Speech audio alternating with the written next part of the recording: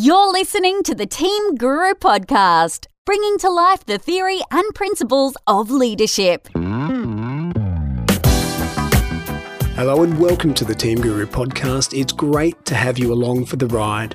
My name's David Frizzell, and in this episode, we're going to talk directly about the challenges of being a good leader. It's easy to listen to a podcast where we talk about the concepts of leadership, communicating, developing great relationships, and all that stuff.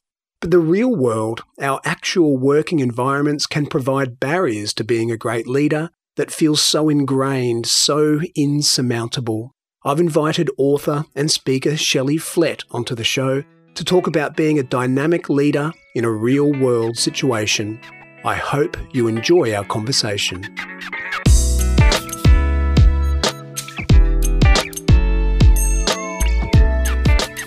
Shelley Flett, welcome to the Team Guru Podcast. Thank you so much, David, for having me. Oh, my pleasure. I'm looking forward to our chat, Shelley, because this is a leadership podcast and we get so many different types of guests. We get guests talking about a particular skill within leadership or a particular, any kind of anything within that discipline. But you've written about dynamic leadership, a really broad kind of look at being a dynamic leader, an effective, energetic leader. And I want you to help solve a problem for me. I'll tell you about the type of organizations that I see so often. So I'm imagining, like you probably get to go inside a number of organizations throughout each year in different industries, different types of organizations. Tell me if you recognize this scene, Shelley. Cubicle land, people sitting at desks, tapping away. And for some amazing reason, when you look around, there's PowerPoint presentations open everywhere. Everyone's creating a deck. And the place is painfully, professionally quiet. You feel as though you look out of the ocean of cubicles and there might be 10, 20, 30, 40, 80 people you can see and barely a sound. If there's someone having a conversation in a corner somewhere, it stands out right across the floor and you know that they're being guarded about it. People are working hard. People are very professional. People are very courteous. If you bump into them at the coffee machine or in the lift or anywhere, they're always lovely and nice and professional. And as I say, always tapping on their computers. It's open plan.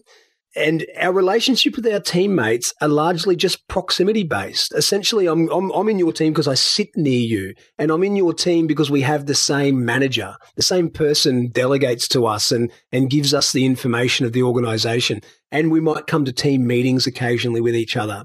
And our relationship with our manager, or if we're the manager, our relationship with our direct reports is kind of transactional.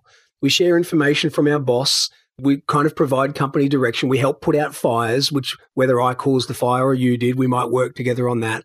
But often as a manager, no matter how many are on my team, I kind of have this hub and spoke relationship with each one of the people on my team. I deal with them one-on-one. And we do so in this really quiet environment where people don't tend to talk that much. People are tapping away. And some people are rushing off to the meeting rooms at intermittent parts of the day.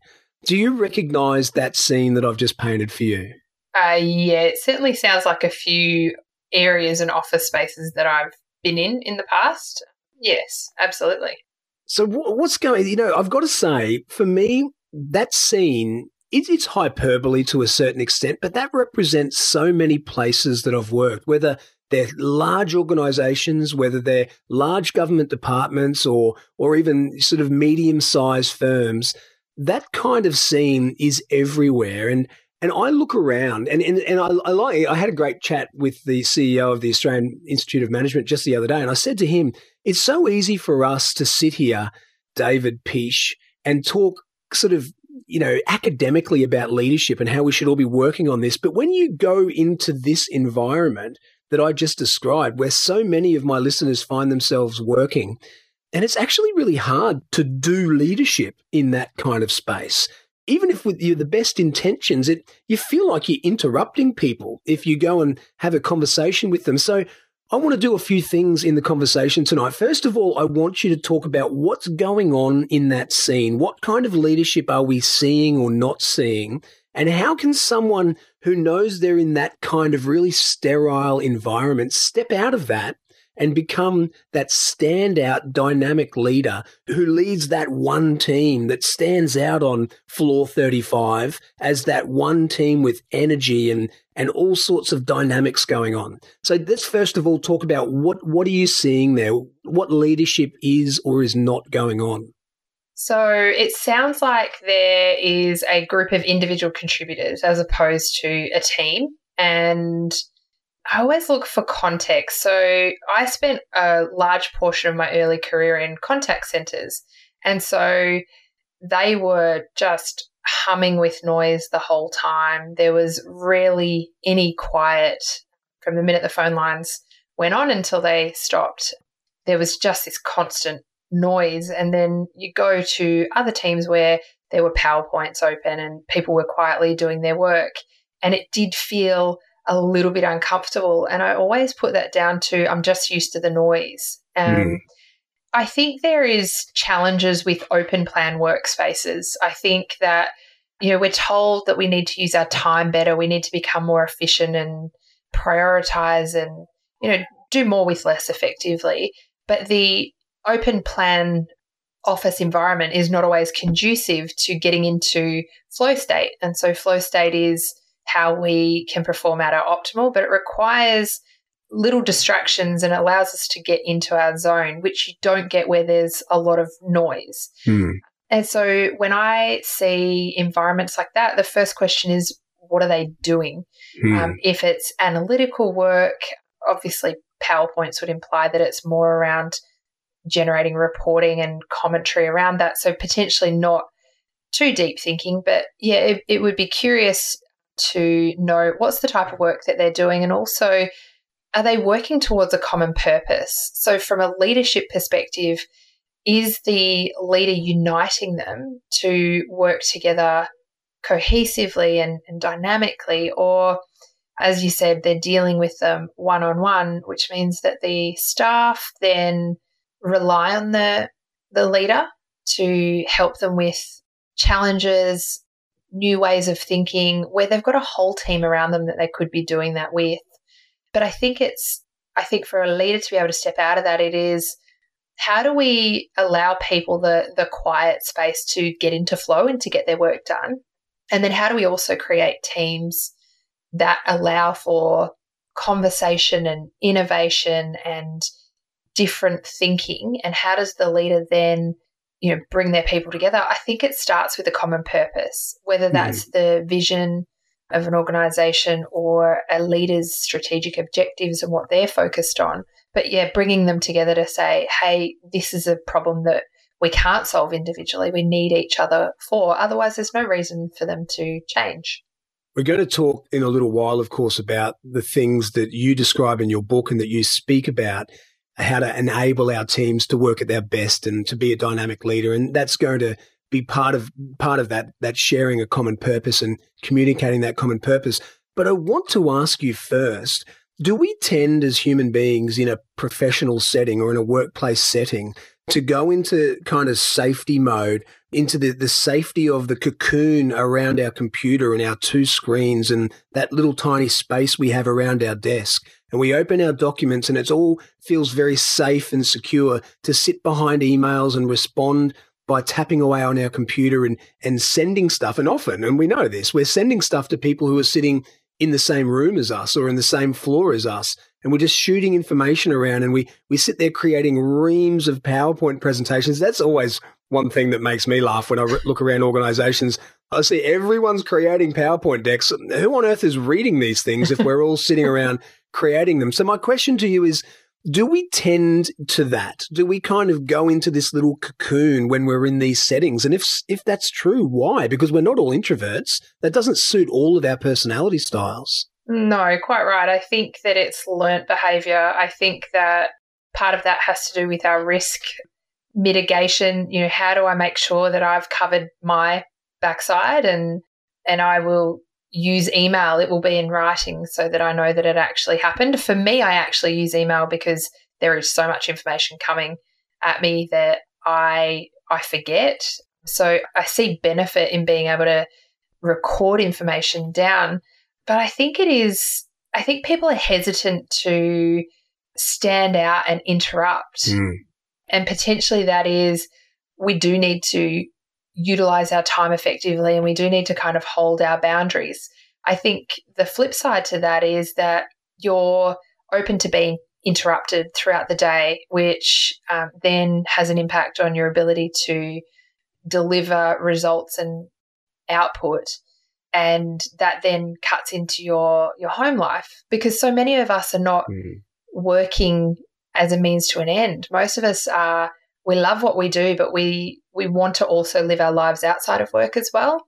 And so potentially it's the trade-off for, in order for me to go and live my life, I need to make sure that I'm utilizing my time as effectively as I can. And if I see that as in front of my computer, just getting tasks done, then that's potentially why they do it, is that they're not really sure of what's the in-between.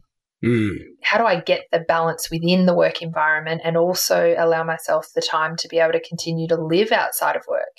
You're right to connect it with our desire to get out, to get our jobs done so we can go home to our kids or our families or our hobbies or whatever is important to us, because no matter how much we love our work and have professional ambition, we also have an ambition for the rest of our life and to be happy and find balance. And integration balances out. Don't use that word anymore. It's all about integration. Exactly. So I get that. And that's a really good point. Hey, but one thing I also bet, and I know this from talking to people, is that if they're sitting in cubicle land and they're in that scene that I described before, they might have periods of their day where they do want to collaborate. And there might be people on their team, and I'm using air quotes here, they report to the same boss. They kind of do work that butts up against each other occasionally.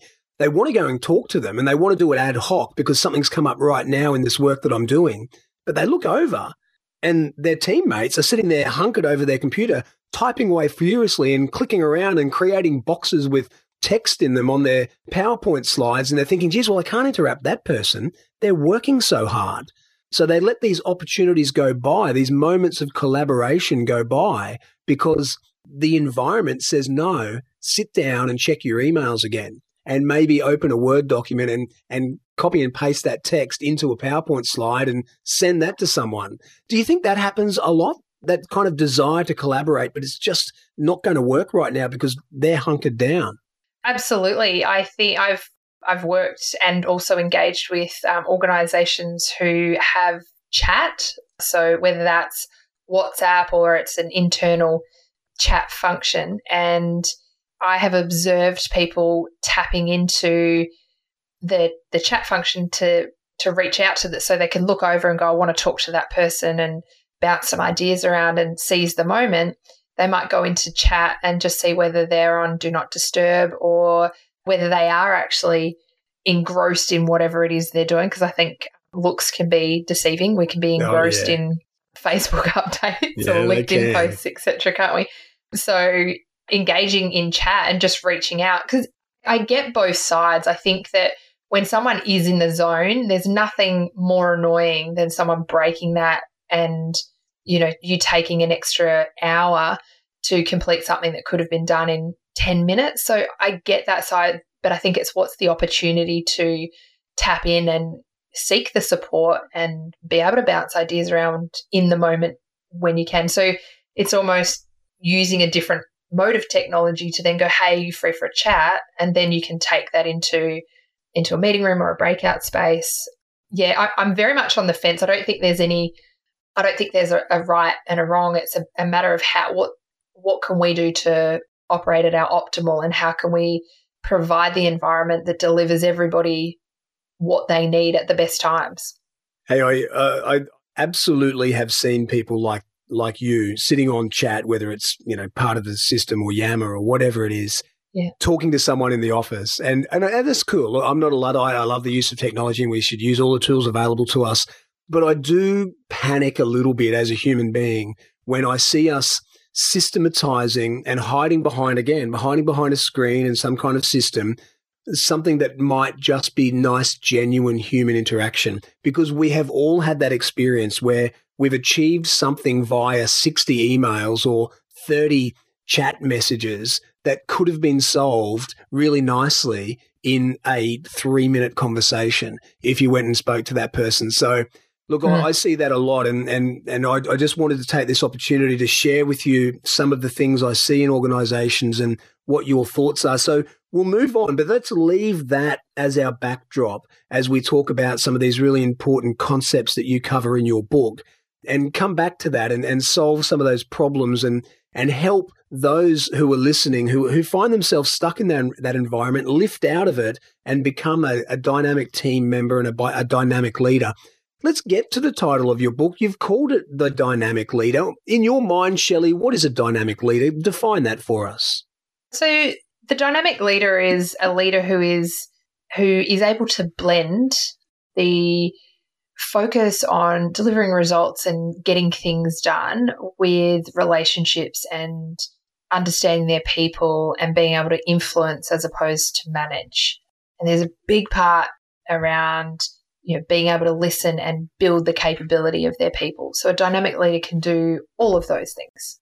All right. So, and I'm going to get you to talk through those few important things about communication and time and the 3 levels of integration. So let's go back to that idea of common purpose that we spoke about earlier. Is that at the heart of the work that a leader must do when it comes to communicating with their staff?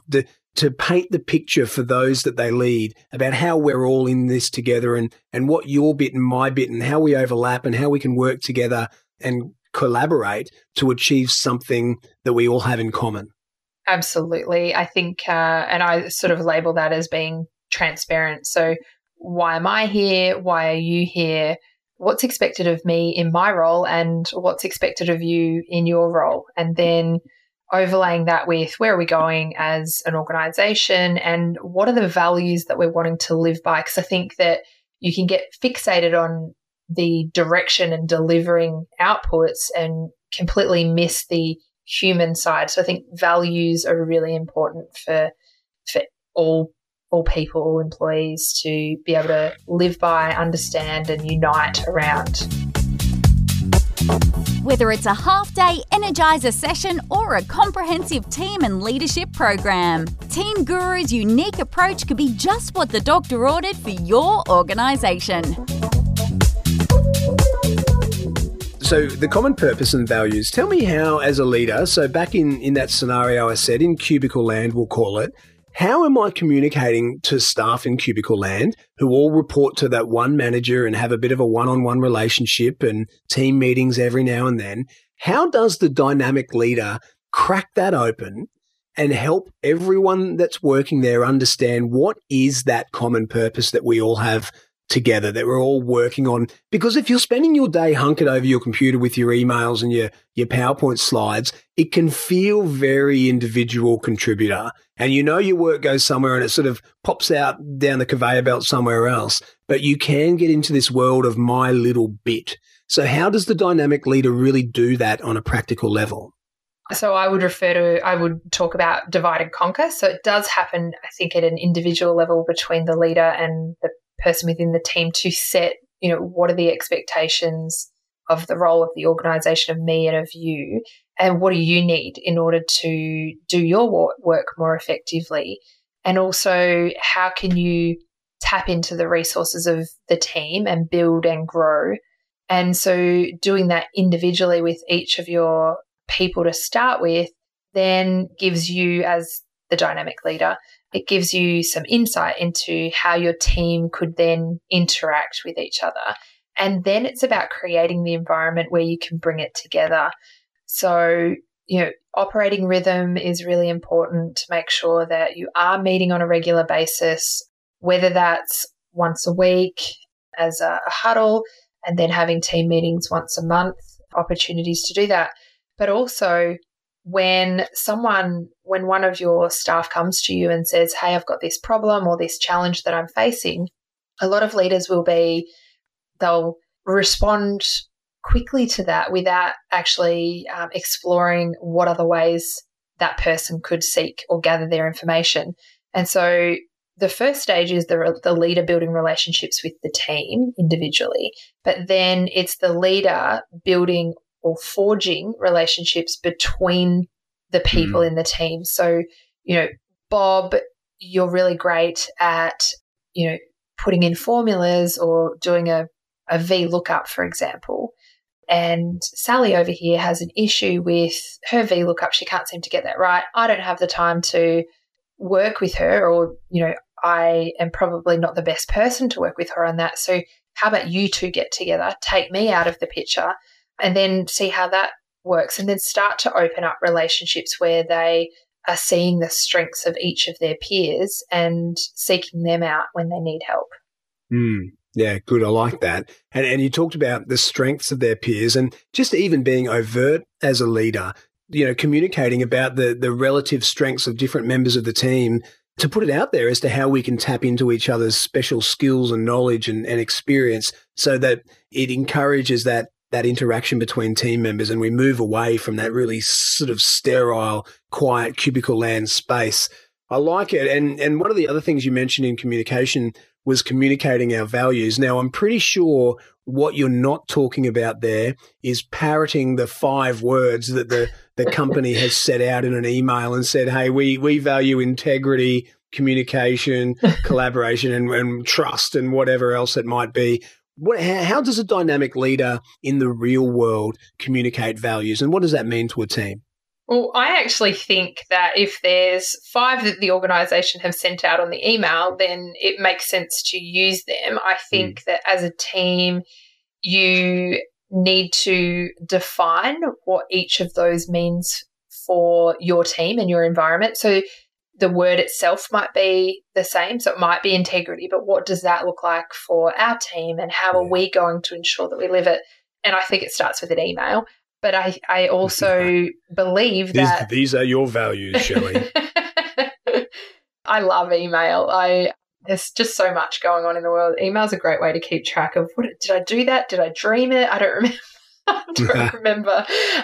But you've got to live and breathe it every day. Values are an absolute waste of time if they're just on a piece of paper or hung up on the wall or put on the website, and they're not actually integrated in every single conversation that you have with the people around you.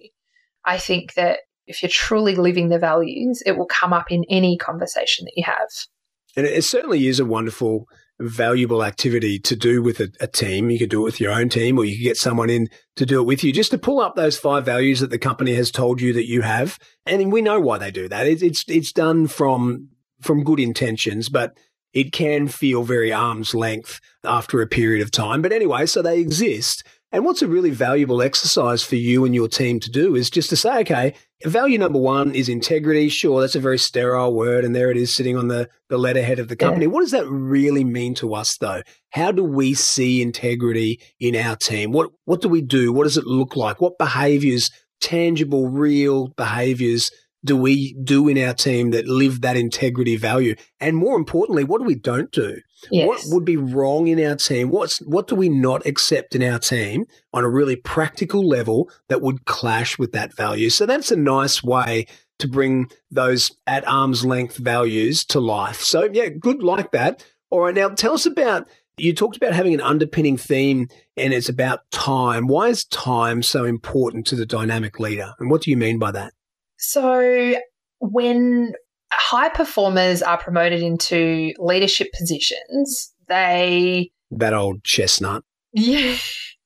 That still happens consistently, and, is not a bad way to, develop people within an organization. But I think they move into leadership reactively. So they end up responding to everything. And I talk about, when I'm running my leadership program around this book, is, your day 1 of leadership position is very quiet. Here's your desk. Here's the report you've got to run, or you get a few introductory things. But I remember my first day being a couple of PowerPoint packs. But it was crickets in comparison to what I was used to. And, of course, as an individual contributor, my worth was measured by my output. And so I think as leaders, we feel like we need to increase our output and keep going, that there's no, break in that when we move into the role. And so we end up just responding to things, and we end up not really putting any boundaries around our time. And before you know it, you have 0 time free, you're working from 7 a.m. until 7 p.m. 5 days a week. You've compromised your life outside of work, and often your sacrifices go either unnoticed or you're seen as you're overwhelmed, you're overworked, you're nearing burnout, and you're not coping and not leading, and we're not offering the next promotion to you. So yeah, that's right. Well, you've reached your level of highest. That's as high as you can go. If that's how you respond in that role, by trying to do everything yourself and burning out because you're trying to control everything and think you keep on doing, then that's the Peter principle at play. You have reached your level of incompetence, and that will be obvious to everybody. That is such a strong theme on our podcast here, Shelley, is that idea of the technical expert all of a sudden becoming a manager. And we all know, everyone listening knows, that being a technical expert in everything, whether it's an engineer or a lawyer or a teacher or a comms person or anything at all, anything that we could think of, is a completely different skill set to managing people who do those things. And it's okay for that to be your progression. Often people want that to be their progression. They want to get off the tools. But as long as when they get off the tools, they stop being an engineer or whatever it is, that they accept that they have moved into a completely different technical skill. And their technical skill now is leadership.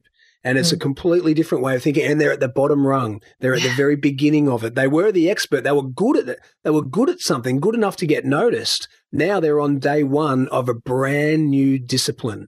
And that's okay as long as the awareness of that is high.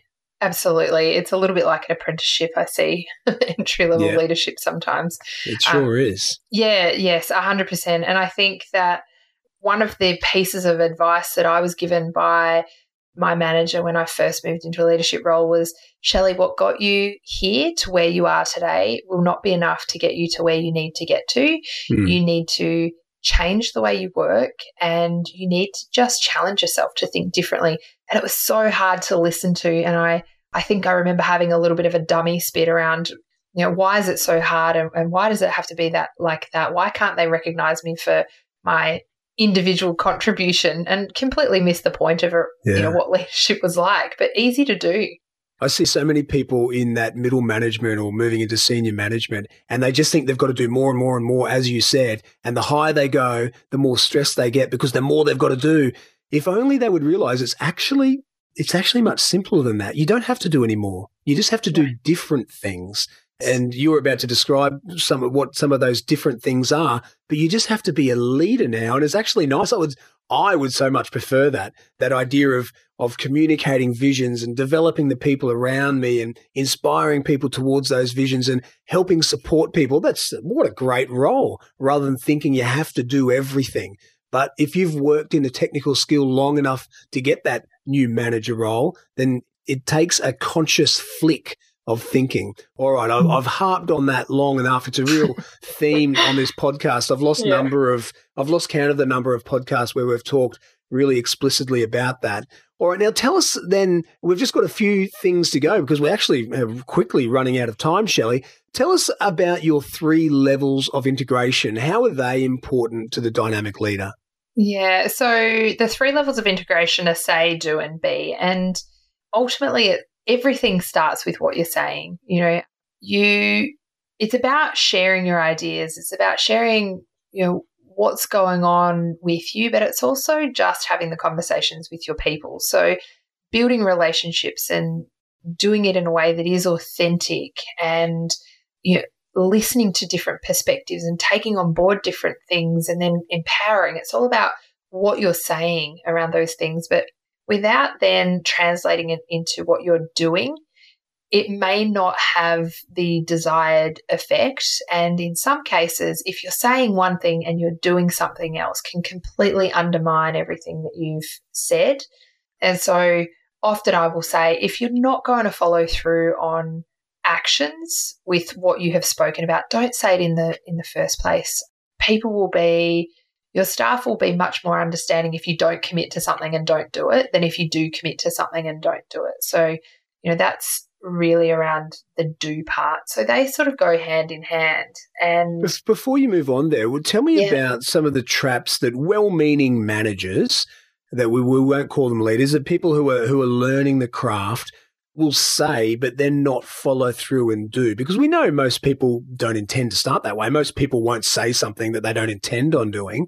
So what's the situation here that most well-meaning but struggling managers might find themselves in? Yeah, so I think it is wanting to help out and wanting to please and genuinely thinking that they can do that. And so I see it's the simplest things. So you're sitting in a one-on-one conversation with your manager and you say, I've been trying to get hold of Paul and he's not getting back to me. I've emailed him 10 times. I really need your help. Can you do it? And you say as a leader, sure, I will email him and follow up for you. And of course, important to them at the time, you appreciate that at the time. And then the minute you leave the room or the meeting is over, it's gone. And there's a mountain of other priorities. And either they forget to do it or it just doesn't ever get to the top of their priority list.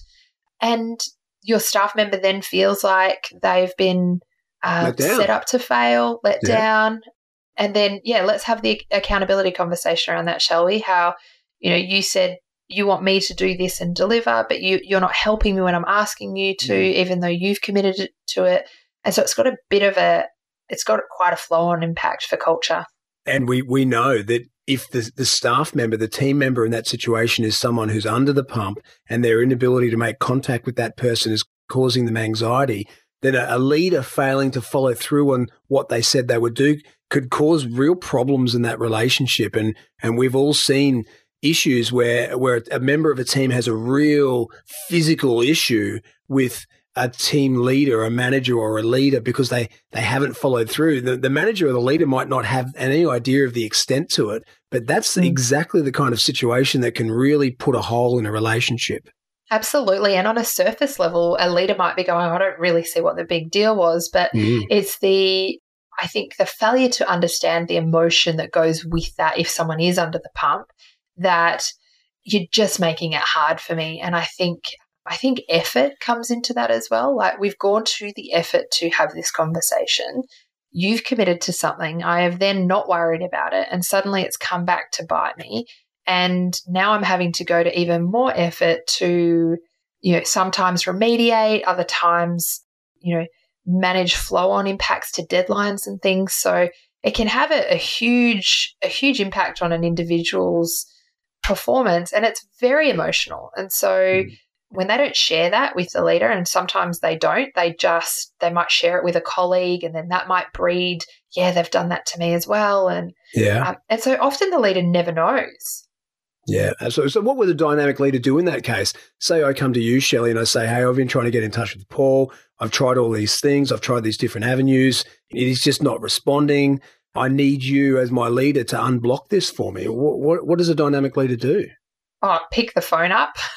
So it's okay to promise to do it, but just actually do it. Unblock that for your team member. Absolutely. Look, I think if it's a big issue, if it's a big problem and they have attempted to solve it themselves, then pick the phone up or draft the email right then and there, copy them in and say, I'm empowering you to follow this up if you haven't heard back from Paul in the next couple of days, and then we'll escalate it to the next level. But if you're going to do something, do it then and there, if that's possible.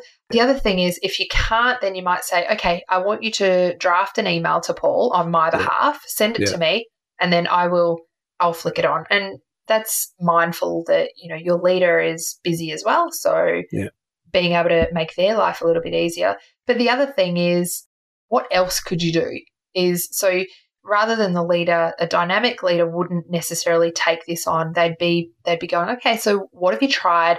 What's left? Who in the team do you know who is able to get some type of response out of this person? Go to them, see what they've done differently. And the answer, of course, lies in what the leader understands about that team member. If team member has got a history of being really onto it, they use their initiative, they've got all sorts of communication channels, then if they're coming to you and saying, I can't get onto Paul, then chances are that, you need to do something about it. Yes. But if team member B has got a reputation of being a bit of a procrastinator, trying things once, and if they get blocked, they kind of just sit on it for a while and sit on their computer and Google stuff. That's a different conversation. And then you have that developmental conversation about what channels have you tried? How many times have you followed up? Have you been over to his desk to see him? Have you picked up the phone? All of those kind of things. So great, understand that. So that's do what you say you'll do. Where does the be? So it says say, do, be. I understand the say and the do part. Tell me about the be part. So I look at be as the foundation of culture. So it is, you can say and do all you like, but it is, and I think it is the result of what you're saying and doing that allows the be to come.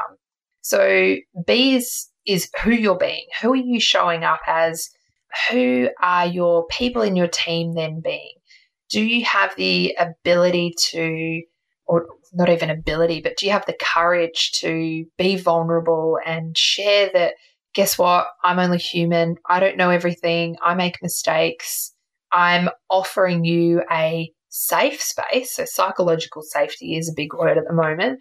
Offering you a safe space to be able to fail, because I've done it before and I think that that's really important for growth, and to get back up, learn the lessons and do it again. I'm also giving you the tools to be adaptable and, be transparent in how you're actually interacting with your peers, with the people around you, and just be who you authentically are.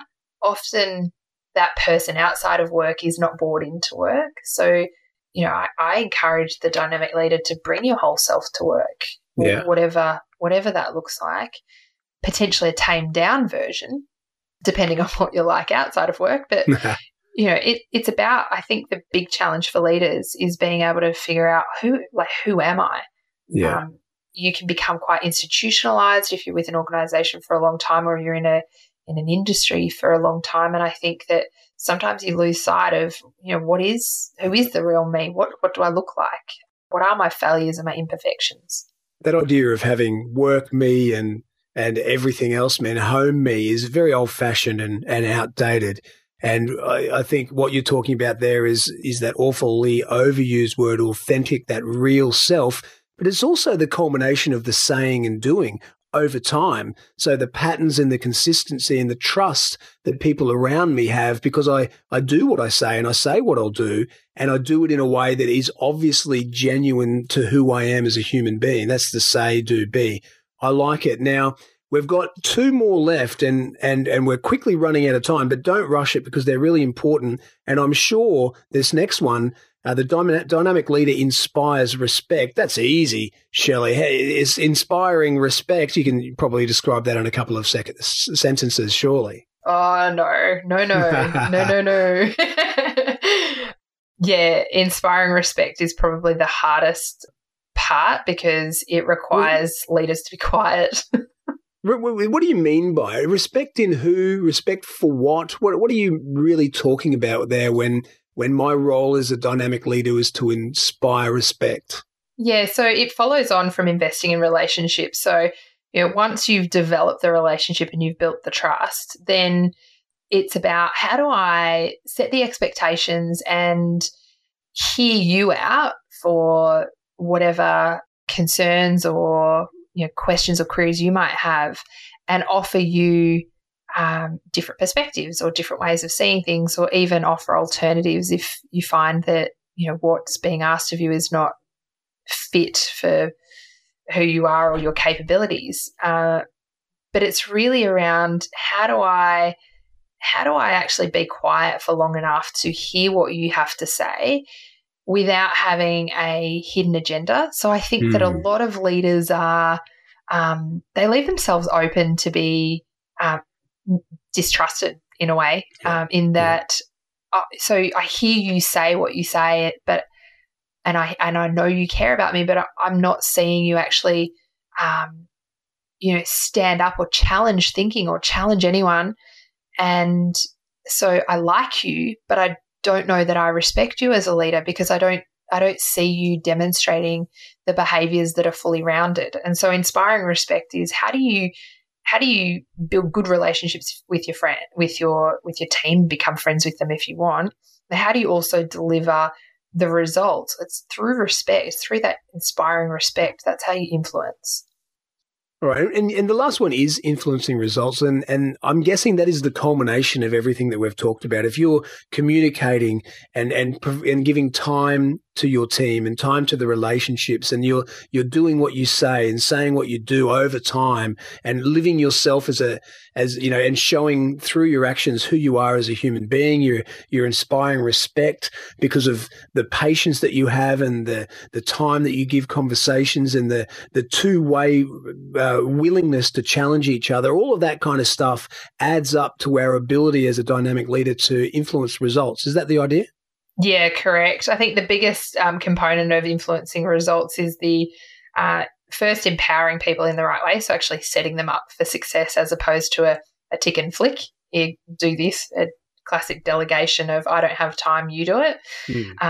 And then accountability. So a lot of leaders that I've experienced really shy away from having conversations in the early stages and having conversations every day. So similar to values, and in fact, values can be the basis of any accountability conversation, is being able to let people know that when they've behaved in a way that is not aligned with the values or different to what they committed to, that I'm going to call you on it. And that doesn't mean I'm going to sit you down and put you on a performance improvement plan or anything like that. It just means it's not going to go unnoticed. I'm going to have a chat with you. And it can be a really casual chat. Sometimes it can be in jest, but it's not avoided. I think we avoid things thinking that they'll go away and hoping that, they'll correct their behavior. They know that's wrong, or they know that this is what I expect. Yeah. And you're letting yourself off the hook. I don't need to do anything about this. Yeah. And taking the easy way out. Absolutely. And so that it's not fair. I don't think that leaders set their people up for success when they're not having conversations around accountability constantly. That's not to say that you don't celebrate successes. And it absolutely means that your staff can hold you accountable. I see that working really well is, hey, you said you were going to run this report or finish this PowerPoint presentation by Tuesday. It's now Thursday. What's going on? And they say, well, remember you were supposed to approve my my Microsoft license on Wednesday and you didn't. So, or whatever it is. So being able to hold each other accountable, I don't think hierarchy needs to come into it. I think it is, if I'm committing to something, then I'm committing. So hold me accountable for that. And if that's the other way around, then that's okay as well. It's a two-way conversation that's constant. All right, Shelley, let's finish this off. I'm going to come back to my fictitious, not so fictitious cubicle land that I described at the beginning. This very polite, this very quiet, hunkered down over our own personal inbox.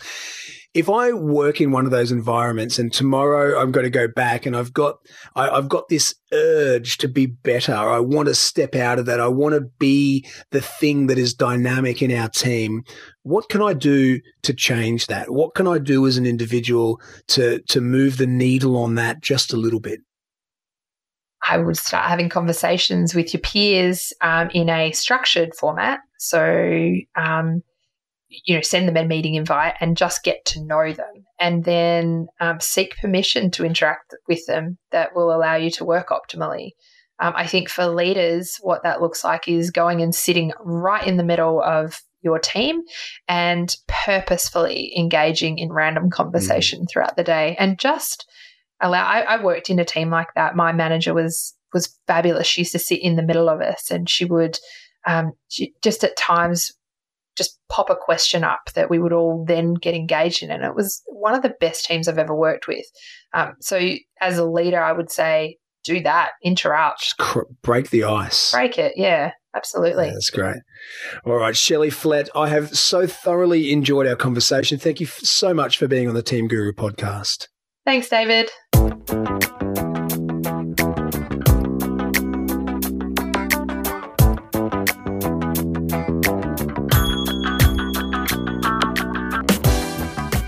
And that was Shelley Flett. She was a delight to chat with. I hope you got a lot out of it. I'm drawn to that conundrum, particularly at the moment. The idea that conceptually, leadership makes sense in both purpose and action. But the practical application of it can be tricky. It can be messy and awkward. It takes courage to step out of organisational norms and be visibly different as a team member, as a leader. As always, I'll share the lessons I took from my conversation with Shelley on the Lessons Learned page for this podcast. You'll find it along with the entire back catalogue of Team Guru podcasts on our website. That's teams.guru/podcast. Connect with me on Twitter, Facebook, SoundCloud or LinkedIn and join me for the next episode on this, my mission to bring to life the theory and principles of leadership. This is David Frizzell for Team Guru. Bye for now.